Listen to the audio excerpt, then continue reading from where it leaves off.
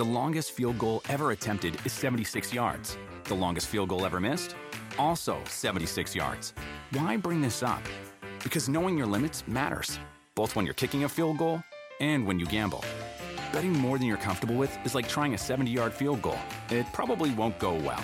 So set a limit when you gamble and stick to it. Want more helpful tips like this? Go to keepitfunohio.com for games, quizzes, and lots of ways to keep your gambling from getting out of hand. Well, hi there, everybody. Welcome to the latest edition of the Gary Neville podcast. Gary, much warmer in London on this particular Sunday. Not particularly warmed by the game that we've seen, but for Manchester City, it's another win. It's an extraordinary sequence, and they are doing it with panache sometimes, but they're doing it with organisation and individual defensive performances. You highlighted Ruben Dias today, and John Stones wasn't far behind, was he? What did you make of this kind of Manchester City win? No, and I think that if you think back over the years, we know that Pep Guardiola's teams are built on possession, but they've also, when he's been most successful, and he has been at many, many clubs, have had great defensive records. And I always remember there was a Spain stat out of major tournaments. I think it was something like they hadn't conceded a goal in a knockout game for 3 tournaments when they won those 3 tournaments. I think it was mid-2000s going up to 2010. Partly it's because of the possession and the fact that they dominate the game, but I thought Manchester City's weakness last year was that when they were keeping the ball high up the pitch, which they've always done with Pep Guardiola, the problem is that they were allowing teams to cut back through them too easily, but they're sustaining attacks again. And I use the word suffocation because the 2 centre-backs press in, Cancelo comes inside, Zinchenko comes inside, Fernandinho's there, and they've got that block of almost 5 players, 2 at the back, 3 in front. So when Arsenal win it back or any team wins it back, they just haven't got anything to go back through, and they're so aggressive, they're so connected, which means they're good on the ball. And you talk about compact on the ball and compact out of possession as well. It's brilliant to watch. It's methodical. Sometimes it can be difficult to watch on a day like today. And sometimes difficult to broadcast on, to be fair. It is. It was. And it just got too easy for Manchester. It's almost like I said, I used the sort of Floyd Mayweather expression at the end, because it was almost like he'd won the first 3 rounds, got well in front, and then just jabbed for the next 9 rounds. And sometimes, you know, it's great, really, because to be able to do that is special. I think you use the term digging in, and I always remember when we played games away from home in the Premier League, many games that we won 1-0, it was always an onslaught in the last 10 minutes. But Pep Guardiola's teams win games without there being an onslaught against the goal, and that makes them extremely special. The quality of possession and the bravery in their defending is fantastic. And we don't have the kind of footballers in the Premier League that do those onslaughts, do we? No. Rough and ready for defenders up from the back and big men up front and just pump the ball in. It's not like that now. It's a more sophisticated approach, and Arsenal tried as hard as they could. They made a lot of changes. And you were interested in the way Mikel Arteta approached this game, even with his team selection. Well, the 2 teams that he picked against Leeds and against Benfica were the same team, so you'd have to say that's going to be his strongest side. So when you change your team for Manchester City, and again, this is where it gets to, I think, when you're looking at prioritising which games you can win, which games I'm going to make, which games I'm going to rotate in. The message would have been sent, I think, loud and clear to his players that, I'm changing it today, and my strongest team will be back in again against Benfica. Needed, I think, because I think that you could see there was some tired legs out there for Arsenal, but also certainly sends a message to his players that this is probably a game we're not going to win even if we play our strongest team, so I just need to maybe rest a few. And I thought that before the game. It was a message that was clearly sent to me and you broadcasting that I'm not saying Arsenal did not throw this game away by any stretch of the imagination. They were professional. I thought they were going to get a good pace. They did it in the guise minutes. of freshening it up, because they did have a tough travel schedule, and unfortunately that's not the fault of football these days. It is what the government say where you can go and where you can't go. And Benfica from Portugal, it's a difficult country to deal with in terms of the COVID, and we have our problems as well for other countries to deal with our teams. Yeah, the one thing I would say is, though, he could have made the 5 or 6 changes against Benfica and prioritised the game against Manchester City, and not doing that sends the message to your players of what's the most important, or what's the one that he feels is going to bring the club greatest success this season, which tells you that he's written off his chance of getting into that what would be top 4, which is probably right, and I don't think Arsenal will get there. But it was a brilliant start from City. Then it became a training game. Then out of it becoming a training game, Arsenal just gained a little bit of confidence because they weren't 3-0 down, I think.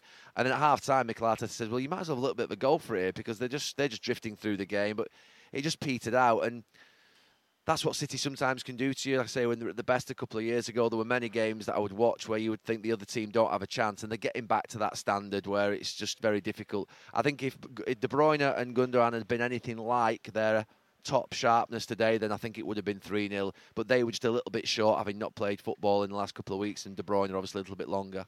Well, City continue their sequences.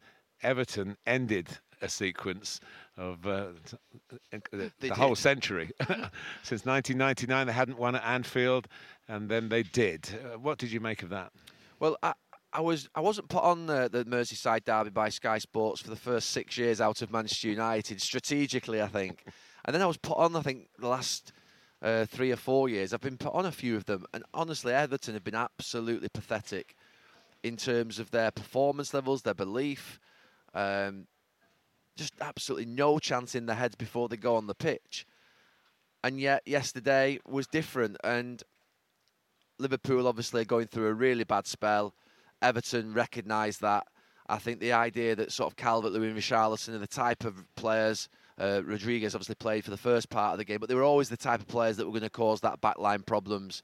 And Jurgen Klopp at this moment in time isn't really changing anything to do anything about it, to protect players. I remember at Manchester United, there were times when I played centre-back maybe, and there were a couple of centre-back injuries, and I had to go in there as a makeshift centre-back, or Roy Keane did.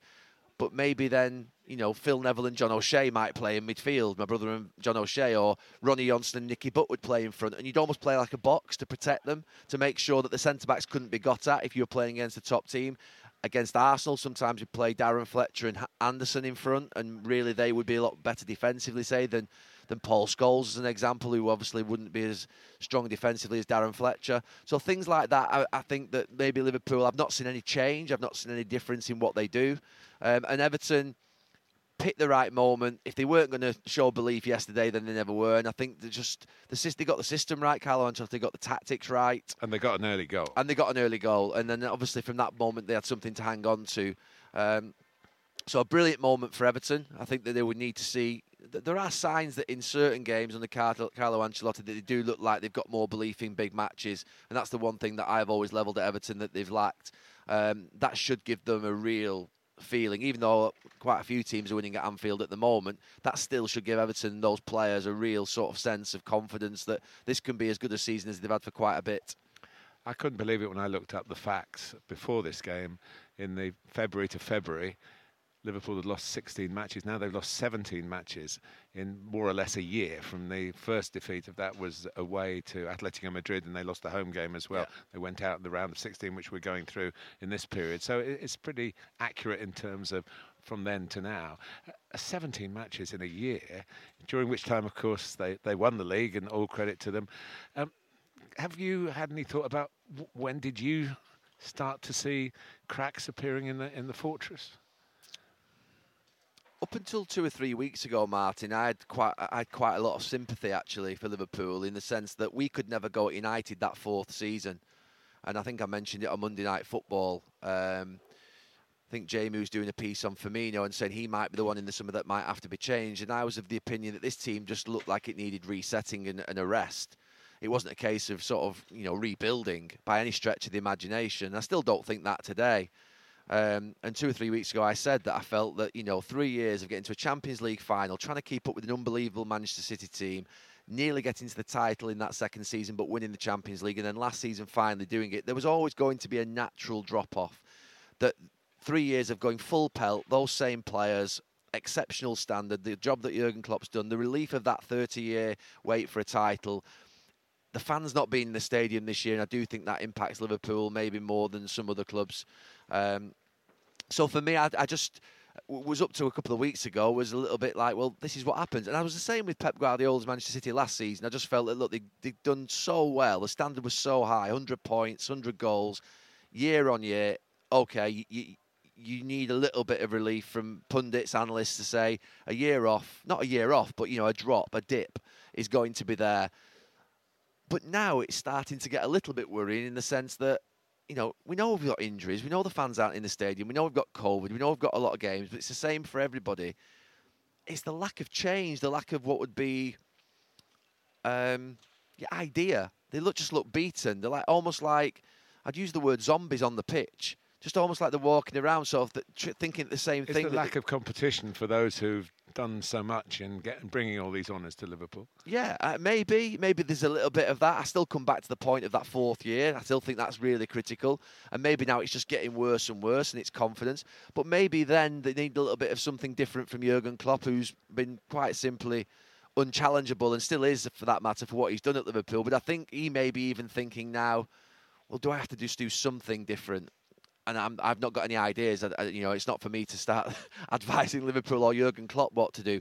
But just playing almost like a box and saying, like, I'm going to protect my centre-backs, playing 3 at the back. We saw Everton do that. We've seen other teams go to that system at times. But it looks to me like they just need a new idea just to give them a little bit of a spark. Or else it could be a really depressing season for them where they don't qualify for the Champions League. I still think they will, because I think they'll somehow... They could win the Champions League, of course, yeah, couldn't they? They could win the Champions League, you're right. And those players can get up for it. They've proven they can do it before. But it's a little bit more of a worry than it was 2 or 3 weeks ago, I think, if you're a Liverpool fan. But I still think, the end of the season coming and resetting and just getting anybody re-energised, although there's the Euros still, obviously, to come. So there isn't going to be a massive rest.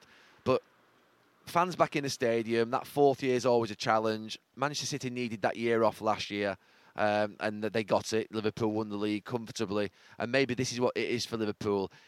Van Dijk returning, obviously, Gomez returning. All these factors will mean that there'll be a more confident Liverpool come the summer. But at the moment, it's desperate for them. And that is the sympathy vote, isn't it? Because the 2 midfield players who've been put in at centre-back and were doing a decent job, Fabinho and Jordan Henderson. Now that I think Fabinho might be back quite soon, but he's missed some games. Now Henderson got injured. Yeah, but protect them. Derby. Protect them. I mean, protect them more. They're still pushing up really high. We've seen Manchester City do it today with Diaz and Stones, but Henderson and Fabinho are still pushing up really high. Maybe just drop off deep for a game and try something different. I know it's not the DNA of what Jurgen Klopp is or what this Liverpool team is, but at the moment, surely if you've got 2 central midfield players at centre-back, or if you've got 2 young, untried players at centre-back, you've got to protect them.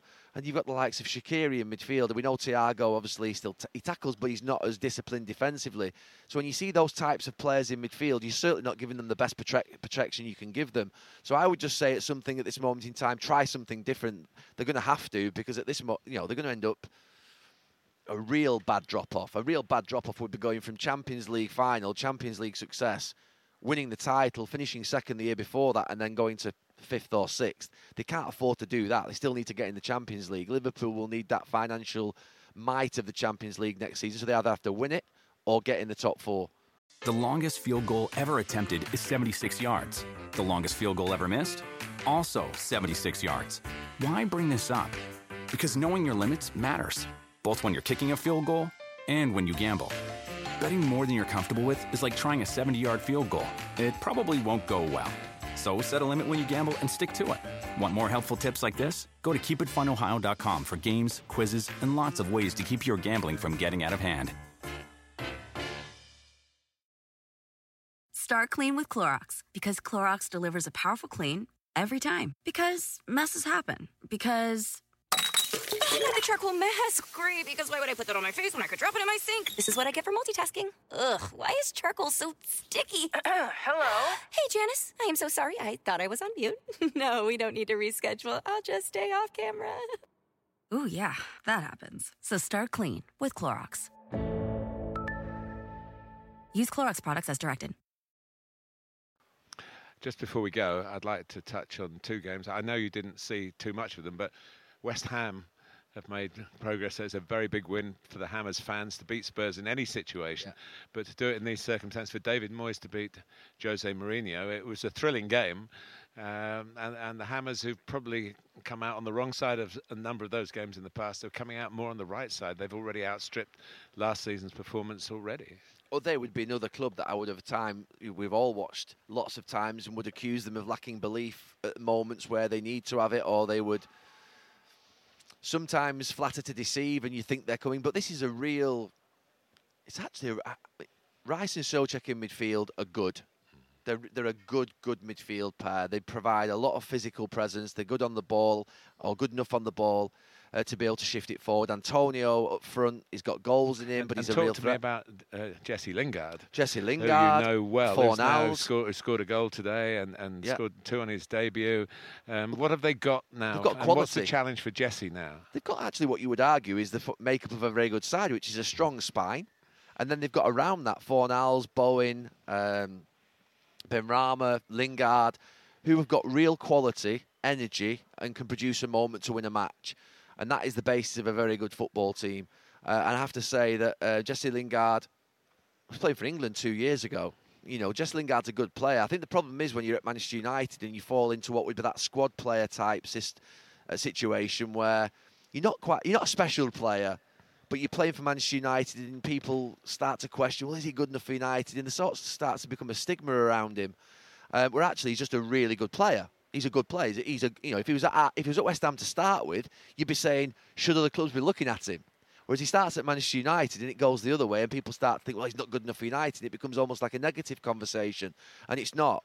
Jesse Lingard is going to have a fantastic football career. He runs forward well. He's got good understanding of the game. And David Moyes knew what he was signing. I'm surprised other clubs didn't look at him as well, but he's done well to go to West Ham. And I do think, like you say, they've got 2 or 3 real bright sparks around a strong spine, good fullbacks. And they're obviously going to have a good season. They are having a good season, West Ham. But, you think about where they're at this moment in time. I wouldn't have expected it at the start of this season. But you can see why, having watched them a little bit more. And the more you watch them, you think, actually, yeah, I can see why they are doing it. They've got that real sort of what would be look of a good side. And David Moyes will be probably thinking this is the best side that he's had in some ways in consistency terms. I know he's at United for that 8 months, but I'm going to dismiss that. That is probably the best side he's had. Similar to what the Everton spine that he had, where he had Jagielka and Cahill and Les Scott. That sort of real good experience, but then he had some talent around it as well. Leicester, you came up here with the Leicester game going on, and I've been watching a bit, and I said they're 2 up, and you said to me, that's what Leicester can do to you. I said Villa could have had 2 or 3 of themselves played well, and you said that's what Leicester can do to you. What did you mean by that? Well, Leicester, they're a team that can let the opposition, they can play, but they can also allow the other team to have possession, and they can sort of sit back in the game. And they've still got what would be that sort of 4 or 5 years ago threat of Jamie Vardy on the counter-attack, and with others now as well. It was Mahrez, obviously, we've watched today. And they've still got that in the game, even though I think they can play some good football through their creative players. And Leicester, he's doing a brilliant job there, Brendan Rodgers. The big question for Leicester will be, can they hang in there this year? We saw them, I think, were you at the King Power on the last day of the season last year, against Manchester United, where if they'd have beat Manchester United, they would have gone into the top 4.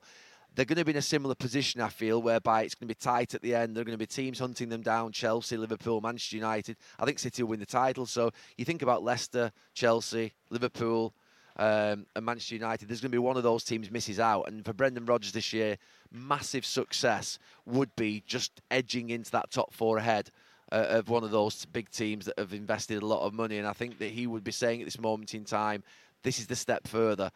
They just fell short last year and they had a really bad end to the season where they just started to drop points. And it wouldn't surprise me if it happened again, but then we'll know whether this team's progressed. And that won't just be about their form. It'll be about, do they pick up a couple of injuries because they don't have the depth of the other squads. But I think they can hang in there if they keep their players fit, because it's the type of season whereby they'll have a few free weeks where others won't, and they'll be a bit more concentrated on one thing. Well, they're still in the Europa League, so... I've forgotten that. Just something, I switch off on a Thursday. There's that much football every single week. I don't even know who's playing in the Europa League. Tottenham are still in the Europa League as well, aren't they? Well, they need to get out of that Europa League, Leicester. I think Brendan Rodgers will certainly realise that finishing in the top 4 is the glory for this season, and I think that Europa League will come, a second fiddle. Well, we must say to everybody, we're watching, we're talking about games we've seen. Manchester United haven't played Newcastle, and you're in a hurry to get there to watch it. Not to Manchester, but somewhere near a television screen. Yeah, so I just feel like it's a big... Look, Manchester United have been pretty bad in this last couple of weeks in terms of Sheffield United and West Brom, so the teams down at the bottom have caused them some problems. But I just feel if they're going to make... Progression for Manchester United this season is to finish second now, obviously. But I think to be conclusive in doing that, rather than just, if you like, get caught up in a top 4 race. And I think games like tonight are going to be really, really important with the fact that Liverpool are dropping points at this moment in time. Tottenham have dropped points. Chelsea dropped points yesterday. So I think this is a big one tonight in terms of whether Manchester United can be more conclusive around their top 4 hopes. And I'm certainly not relaxed. There's too far to go. But games like tonight, they can't keep dropping points against the bottom teams in the league. And Newcastle and Brucey, I'm sure, will be up for it. So I am going to race back into a hotel in London and see whether I can catch that game and understand whether my Sunday evening will be as good as my Saturday evening was.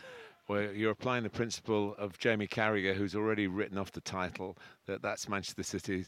What we've seen today may only add to his argument, but it's going to be a heck of a race for second if that is indeed the case. And Gary, thanks for your time. Get off and Thank you. Watch your boys, and thanks again for the podcast. Thank you. The longest field goal ever attempted is 76 yards. The longest field goal ever missed? Also 76 yards. Why bring this up? Because knowing your limits matters, both when you're kicking a field goal and when you gamble. Betting more than you're comfortable with is like trying a 70-yard field goal. It probably won't go well. So set a limit when you gamble and stick to it. Want more helpful tips like this? Go to keepitfunohio.com for games, quizzes, and lots of ways to keep your gambling from getting out of hand.